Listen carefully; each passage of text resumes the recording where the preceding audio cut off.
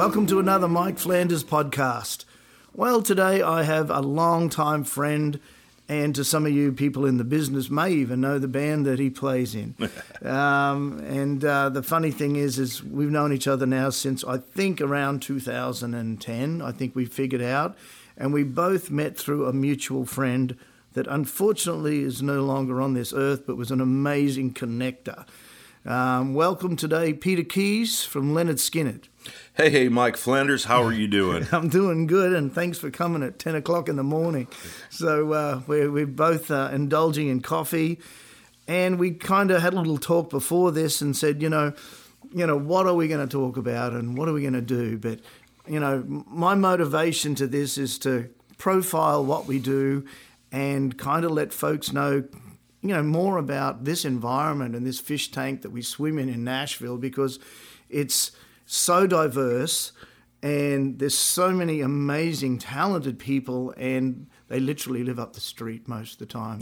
You just said, how far away are you from me? Well, it's crazy. I said, okay, we got to be here at 10, so I left my house at 9:30 and I was here at 9:40. I forgot that we live around the corner from each other.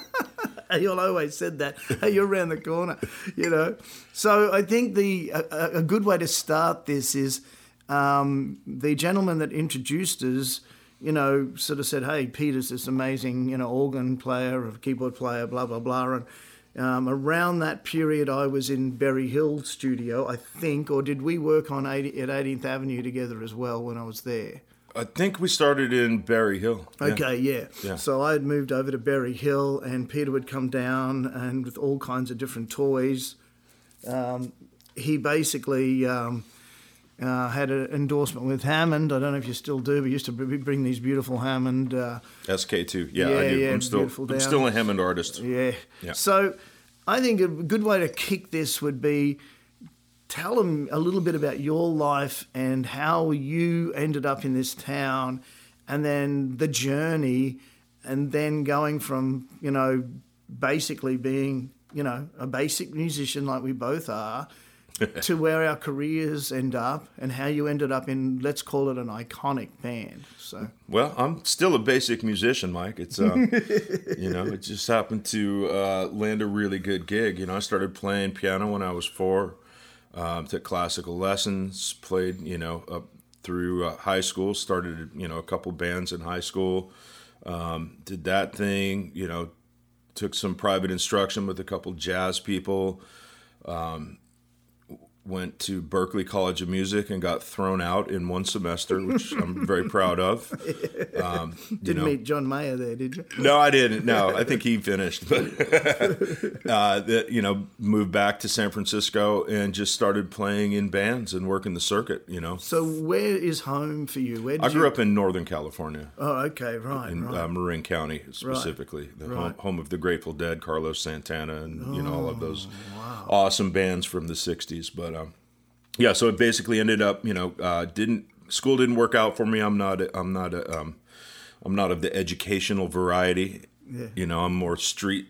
I wanted to learn in the clubs, or actually, I just didn't want to do the work. I'll be honest. Let's be honest here. Went back to San Francisco, played in a ton of bands, lived there through like the '90s, and then the .com boom happened. And all of these tech companies moved into San Francisco Bay Area, bought all of the warehouses and all of the clubs, and basically shut down the music industry because there was nowhere affordable to rehearse. Clear Channel came in and bought all the venues because it was a booming scene. All of a sudden, there was nowhere for local bands to play. It was only regional bands. And I ended up moving out to Atlanta with a friend who's like, hey, man, I've got a couple gigs for you in Atlanta. I was like, sure, let's go. My truck will make it. So we drove to Atlanta. And it's a big hoik. It was. It was my friend Frog, a great drummer. He was like, hey, man, I got to go home. I hate flying. I was like, I'll drive. So we drove to Atlanta in the middle of the winter. Not the best idea. Took us 13 days to go from San Francisco to Atlanta because my idea was let's take the north route because there were fewer cops. What I didn't realize is there is no north route to Atlanta. So we ended up somehow in New Orleans on Mardi Gras. Well, this is kind of how my life goes. I literally follow the path I'm very into, organic. Yeah. I let approach. stuff happen, man. We improvise. I've improvised my way into my life. Yeah. So, anyways, ended up in Atlanta. I hooked up with Parliament Funkadelic there. Did an audition for them. Ended up working with a band called The Original P, which was the original Parliament. I don't know if you guys know who Parliament Funkadelic is. It was George Clinton and Parliament, which was a doo-wop band back in the late 50s, early 60s. Yeah. And then they took a bunch of acid and discovered electronic music or, electric Was guitar. that Bootsy Collins? Bootsy Collins came later, but Okay. Eddie Hazel was a guitar player. They basically discovered Jimi Hendrix, his music, and started messing around with, electric rock and roll, created psychedelic funk, and became Parliament Funkadelic. Anyways, they were inducted into the Rock and Roll Hall of Fame in 1996, I believe. And so the Parliaments, which was the band, started another band aside of George Clinton's band, which was the P-Funk All-Stars. They started the Original P. And I toured with them, performing all the music from the Funkadelic era. And that was kind of my big break. I'm using air quotes here, guys. Yeah. And then we did a tour, and then we broke for Christmas. And literally, when I say broke for Christmas, it means I was broke for Christmas. And I had to go get a job flipping burgers. And I was like, damn it, I've made it, and now I've unmade it. Do you make a good burger now? No, I was horrible. I lasted about 2 weeks at that job because I couldn't get up in time for my shift at noon. Right? So I'm basically a lifer musician. Anyways, that's great. All that to be said, that was like my first real touring gig. And ended up moving up to Detroit, where I linked up with a bunch of people. Another big there. change. Yeah. Well, I got chased out of every city I lived in, man. Wow. Yeah. That's bizarre. So moved to Detroit in 2000 and bought a church with a couple people, and we turned it into a studio. And this is basically when the huge financial crash happened. So I couldn't get $100 a day in a studio, man. So I started coming down to Nashville and working with a group called the Music Mafia. Oh, okay. Right, Well, I because- first met the Mafia in 2002. Yeah, that's when John and Gretchen and Right. And that's and they came up to Detroit, Right. And I was working with some of the people from Kid Rock's camp, and Right. they had opened a show for Kid Rock, and then they did an after party that they pulled me up, and I played with them, and I was like, cool, and I was like played a song. I'm like, thanks, guys. They're like, no, you keep playing. I was like, what? And so they had me play till about 4 a.m. wow. And I really fell in love with what they were doing because they were this crazy group of just misfits. Was Corey Gearman? Corey was running it. Yeah. So I had met Corey in 2002, and he kind of was the leader, right? Mm. And then he ran. He was the brains behind the organization. Yeah. He put together the funny. Well, there was a funny name for the record label through Warner's too. Raybaugh. That's it. I can never remember that. Yeah. Yeah, red and yellow, brown and white. Is that what it means? Yeah, it's for like Music Without Borders. It's about, including everybody, racism or whatever you want to call it. He lives down there in Whites Creek now, right? Yeah. He's Bob's personal assistant now. Bob being Kid Rock. Right. Yeah, Right. I knew he was working closely with him. Yeah, and he's got a couple of other artists or whatever too. Yeah.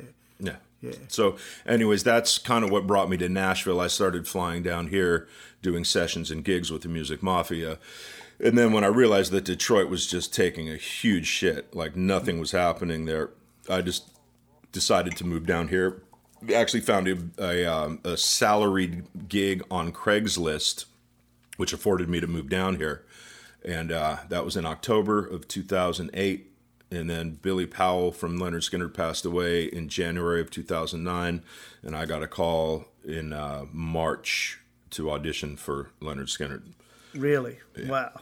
So that's the long short story of it. So basically, the reason that I was able to get that call was because of all the people that I'd worked with previously. Right? Yeah. Skynyrd was out with Kid Rock the year before. When Billy Powell passed away, they asked Bob's guitar player, Marlon, who I'd been playing with, if he knew anybody that could take over. And he said, yeah, I think Peter Keys is in Nashville. Give him a call. So I got a call from Marlon. And he's like, hey, man, I need you to learn Give Me 3 Steps, Sweet Home Alabama, Call Me the Breeze, and Freebird, note for note. I'm like, what are you talking about? He's like, I got you an audition with Skinner. I'm like, dude, that's amazing. When? He's like, Saturday. I'm like, man, it's Thursday. So basically, I spent 2 days just, studying every bit of footage I could find of Billy Powell, figuring out his technique and his fingerings, and of course, all of the notes, and went in and had the stuff down note for note. There were about probably 15 or 20 other keyboard players that went in. Oh, really? Oh, yeah. Yeah. Oh, wow. Yeah. So when I got the first call back, they're like, first of all, thank you for being prepared. I'm like, who comes unprepared? Clearly, everybody else came unprepared. Really? Yeah. Yeah. They just winged it. They just winged it. Yeah. They're like, yeah, we'll just play along. And, they said they had some amazing players, but nobody knew the parts. So I basically... Lucky Marlon really outlined that. Yeah. Yeah. So I went in there and crushed it. I was like, this gig is not getting away from me. No. I knew it was my moment. And how many years later now? Now it's been 11 years. Jeez. Yeah. So, I've been lucky enough to grace the basement of Peter Key's house. Tell them how many keyboards are sitting under there. I lost count at 36 or 37. Yeah. Yeah. That's amazing. And now you've built in a beautiful studio and... Oh, yeah. I mean, everywhere I go, I build a studio. It started with a closet. Yeah. Then it moved to a basement. Now it's like the whole downstairs, Yeah. Well, I first went under there and he'd just moved into that house. So there was just keyboards lined up everywhere and a little section in the corner with his Pro Tools rig. And then, hey, have a look at this. And, and pretty much you've done, 90% of the work yourself, haven't you? Almost all of it, yeah. Yeah, the rebuild. Yeah. I think I hired a couple people to come in and do the sheetrock because I could have done it. It would have taken me 2 months and it would have been a mess. They came and did it in a day. Yeah, that's and tricky it looks stuff. Great. Yeah, the line, the line, the mud and tape. Yeah, that's the. Yeah, no. Well, I tried that myself years ago. The funny part, or not so funny part, is that we bought this house 4 years ago, and my studio was finished in about 6 months. This week, we are finally doing our bathroom, our master bathroom, so that my wife has a shower. Upstairs. Oh, jeez. Priorities, right? Absolutely. Priorities. Wow. So talk a little bit about, and I think people would be interested in this because, explain the experience of walking into that audition and then walking onto a stage that maybe 16, 18,000, 20,000 people would have been some of the first gigs, right? Yeah. Yeah. Yeah. Walking into the audition was nerve-wracking. Nerve-wracking doesn't even describe it. They had the band set up in a semicircle around the keyboard, so everybody's looking at me. Oh, geez. Yeah. And we did it at Blackbird. Oh, Studio. really? Yeah. Okay. Which is not where they SIR or anywhere, no. Yeah. So I basically show up and I walk into the room and I just, my knees are buckling and I sit down and I'm like, oh my God, there's Gary Rosington, Johnny Van Zant, Ricky Medlock, and the rest of the band all looking at me. And Johnny goes, okay, what do you want to play? I said, Call Me the Breeze. So we went through Call Me the Breeze. And it's funny because they gave me a shitty keyboard. They had like a freaking old Kurzweil that felt like a Casio, and the person that auditioned before me came out and said, "Oh my God, dude, that their rig is a piece of crap, man." And I was like, "Oh boy, whatever." And I walked in and I was like, "Oh, a Nerf piano, nice," and I just went ahead and played along. And later they said that they did that on purpose. They wanted to see how people would perform with the shittiest gear. And they said, if you can play the stuff on this, you can play it on anything. So I was the only person that didn't complain about the rig. And Jeez. I'm also the only person who got the gig. So isn't that interesting? You do the math. Wow. Yeah. That's really, the psychology is interesting. Oh yeah, and I had a camera on me the whole time. I'm like, what is this? Like so it was Michael Jackson gig. You go and play in a booth, and he used to watch the videos after. Yeah. Yeah. It was nerve-wracking, but I did the work. I knew the parts. The band was great. Everybody was really super genuine. And then by the end, I played Freebird. And I was like, all right, guys, thanks. And I look over, and Dale Rosington, Gary's wife, one of the background singers, is crying. And I'm like, oh, boy. And so I literally said, thank you for the opportunity, guys, and just walked out because I was freaking out. Did you feel that you did well? Or did you feel, I knew I'd crushed it. Oh, well, that's good. Yeah, literally, but Dale was in tears, which means that I'd, pretty much captured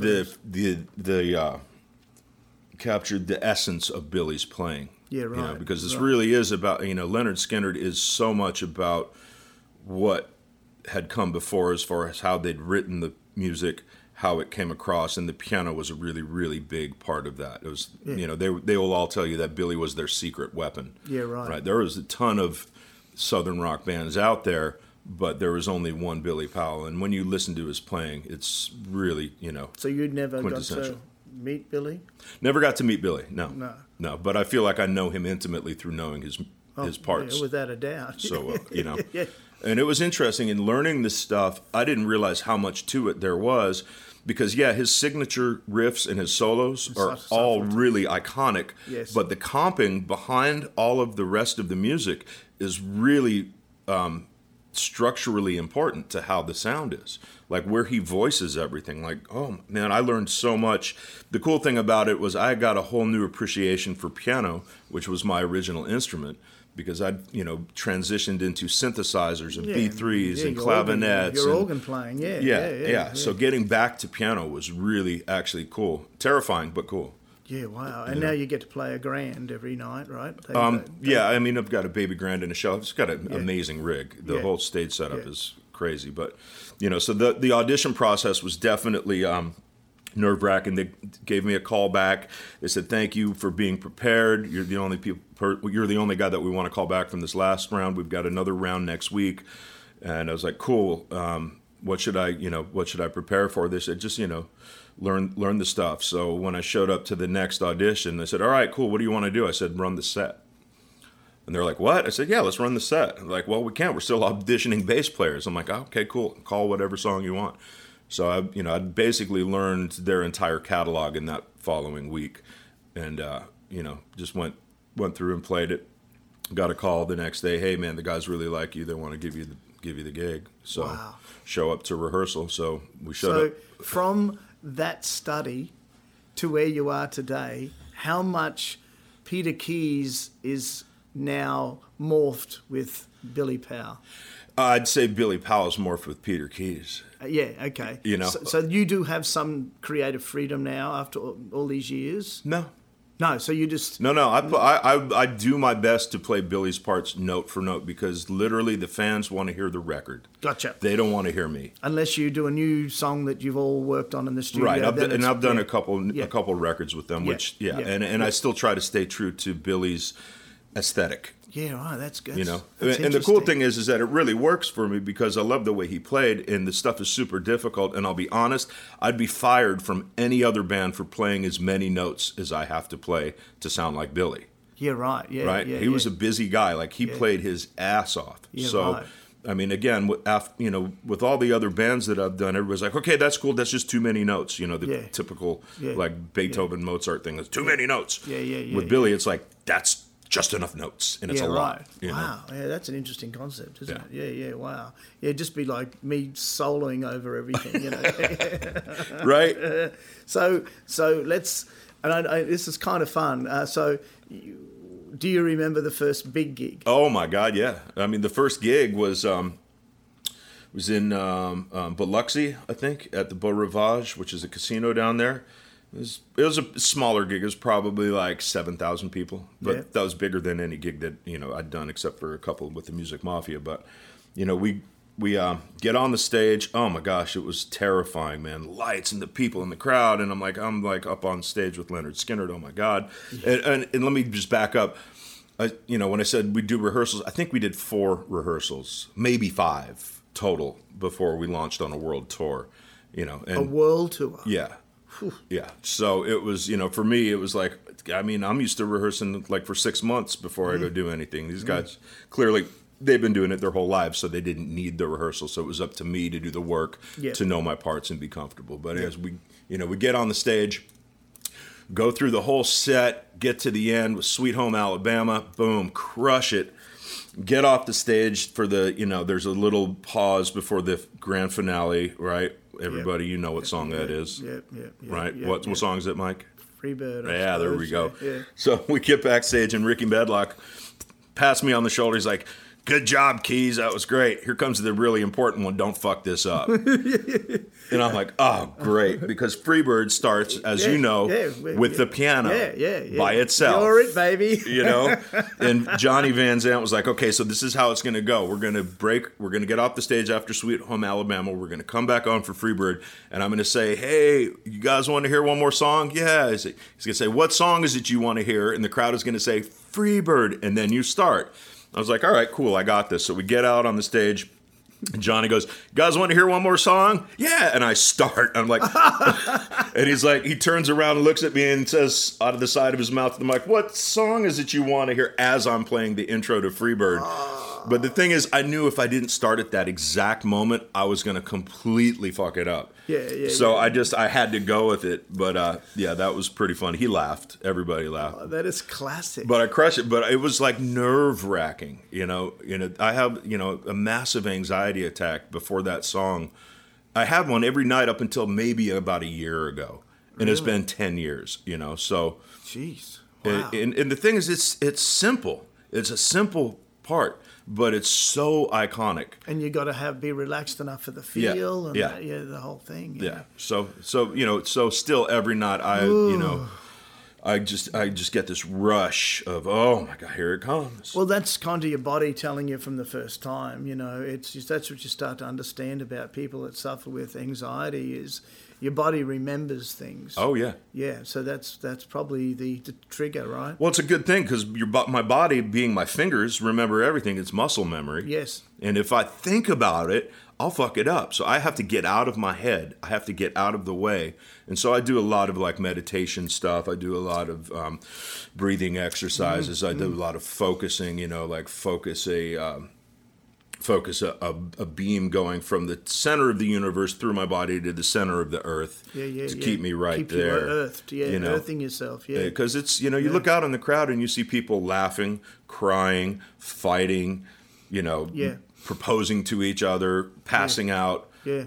They're all being affected by this music. So it's got a huge emotional impact on the listener.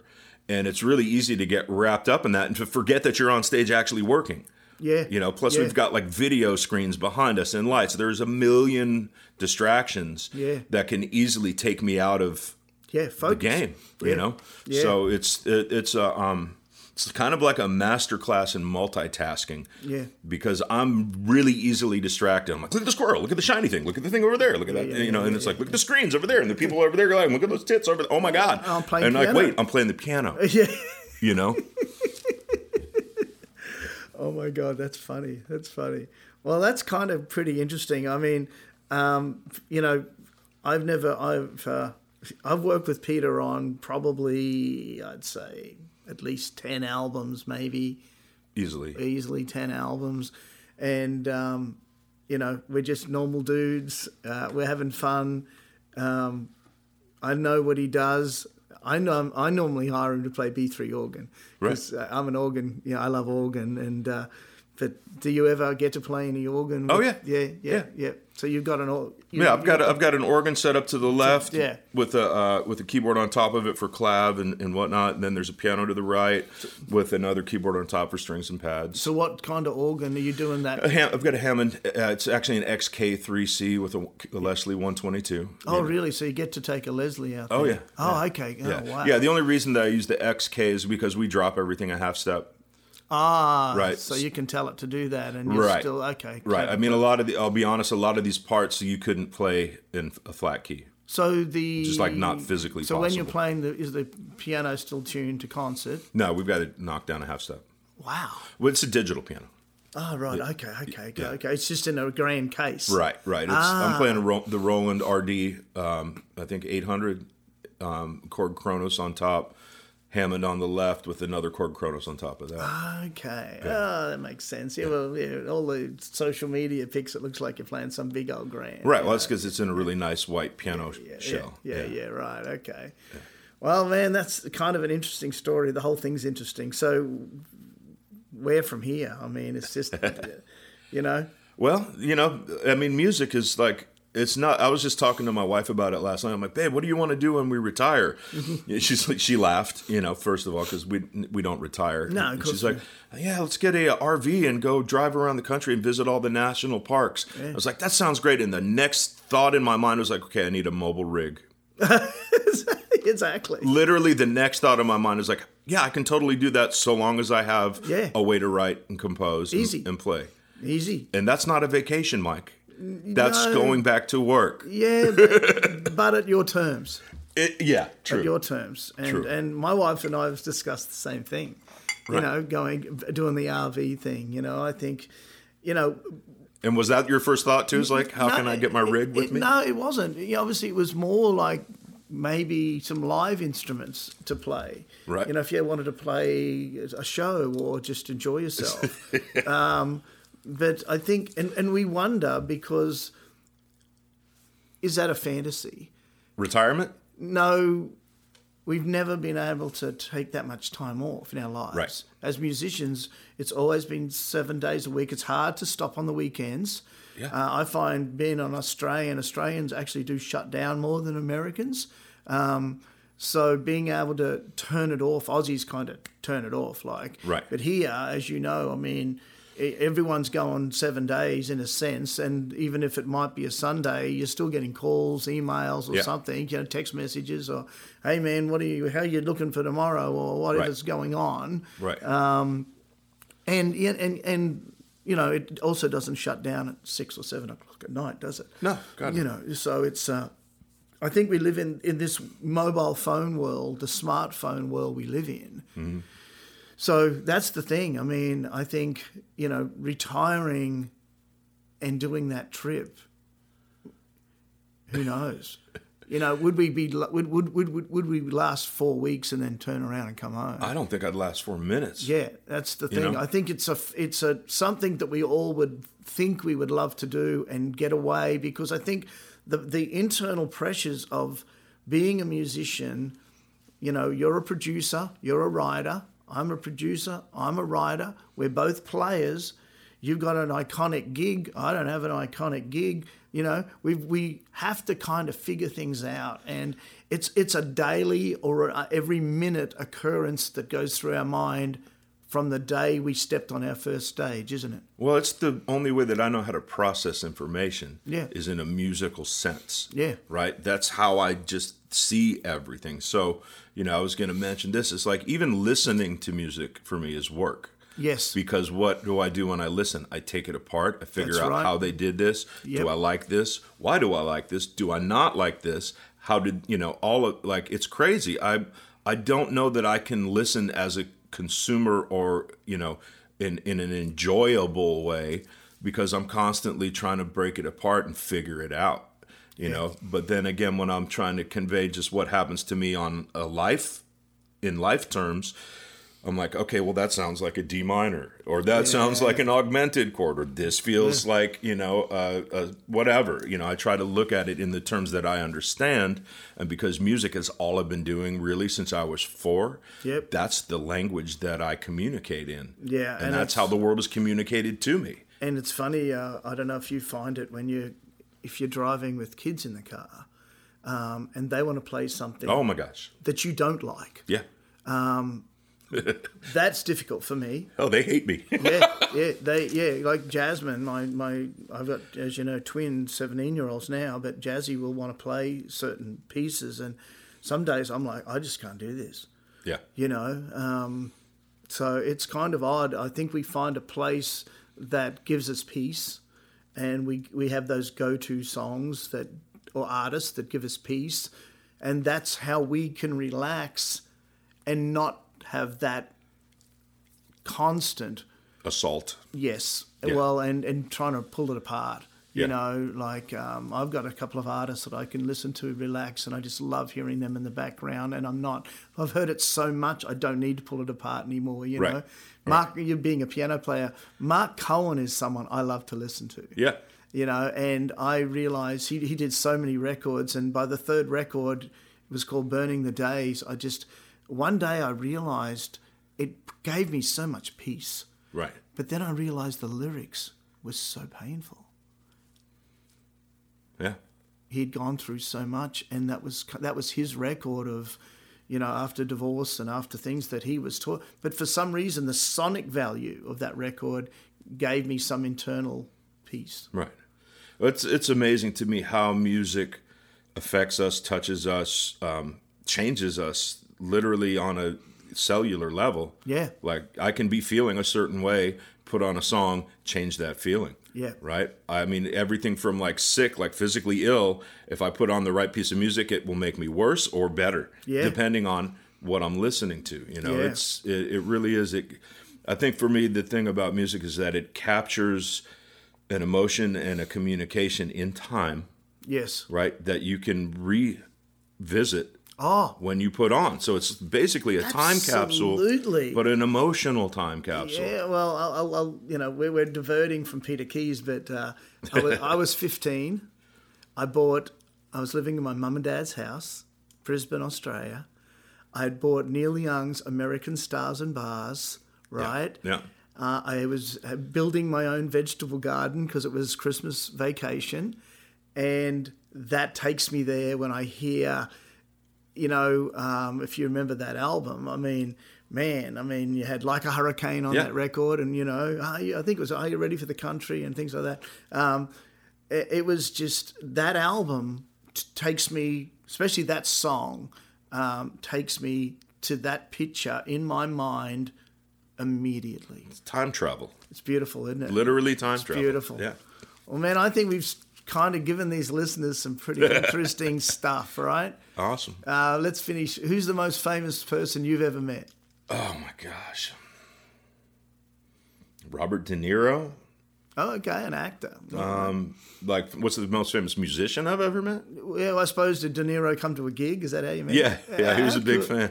Classic, isn't that? Classic? Yeah, I mean, I've met a lot of crazy people. Like Mark Cuban was a big fan. He came to our show. I don't know. There's just too many to list. It's it's been. Well, I've played with a lot of them. Like meeting George Clinton, being on a bus with George Clinton. That's insane. Yeah. Gary Rosington, Johnny Van Zandt, Ricky Medlock. I play with them every day, and I still get starstruck. Yeah. Well, funny enough, on all of these podcasts, I've never asked that question, but I thought I'd ask it to you because I had a radio celebrity on a few weeks back, and it was funny because he had met Elvis, to Jerry Lee Lewis, he was an older guy, and it was kind of interesting just sitting there and listening to those stories, imagine meeting Elvis Presley, I was lucky to meet, a couple of iconic people. I won't even go down that road right now, and how I felt at that time, it really didn't move me till they had walked away. Right.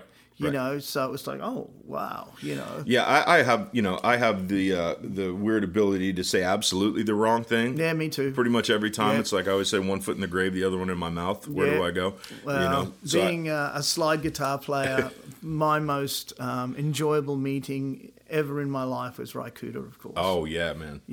We actually got to talk about Flesh on Strings and stuff that I never even thought he'd want to engage in, so thank you, God, Right.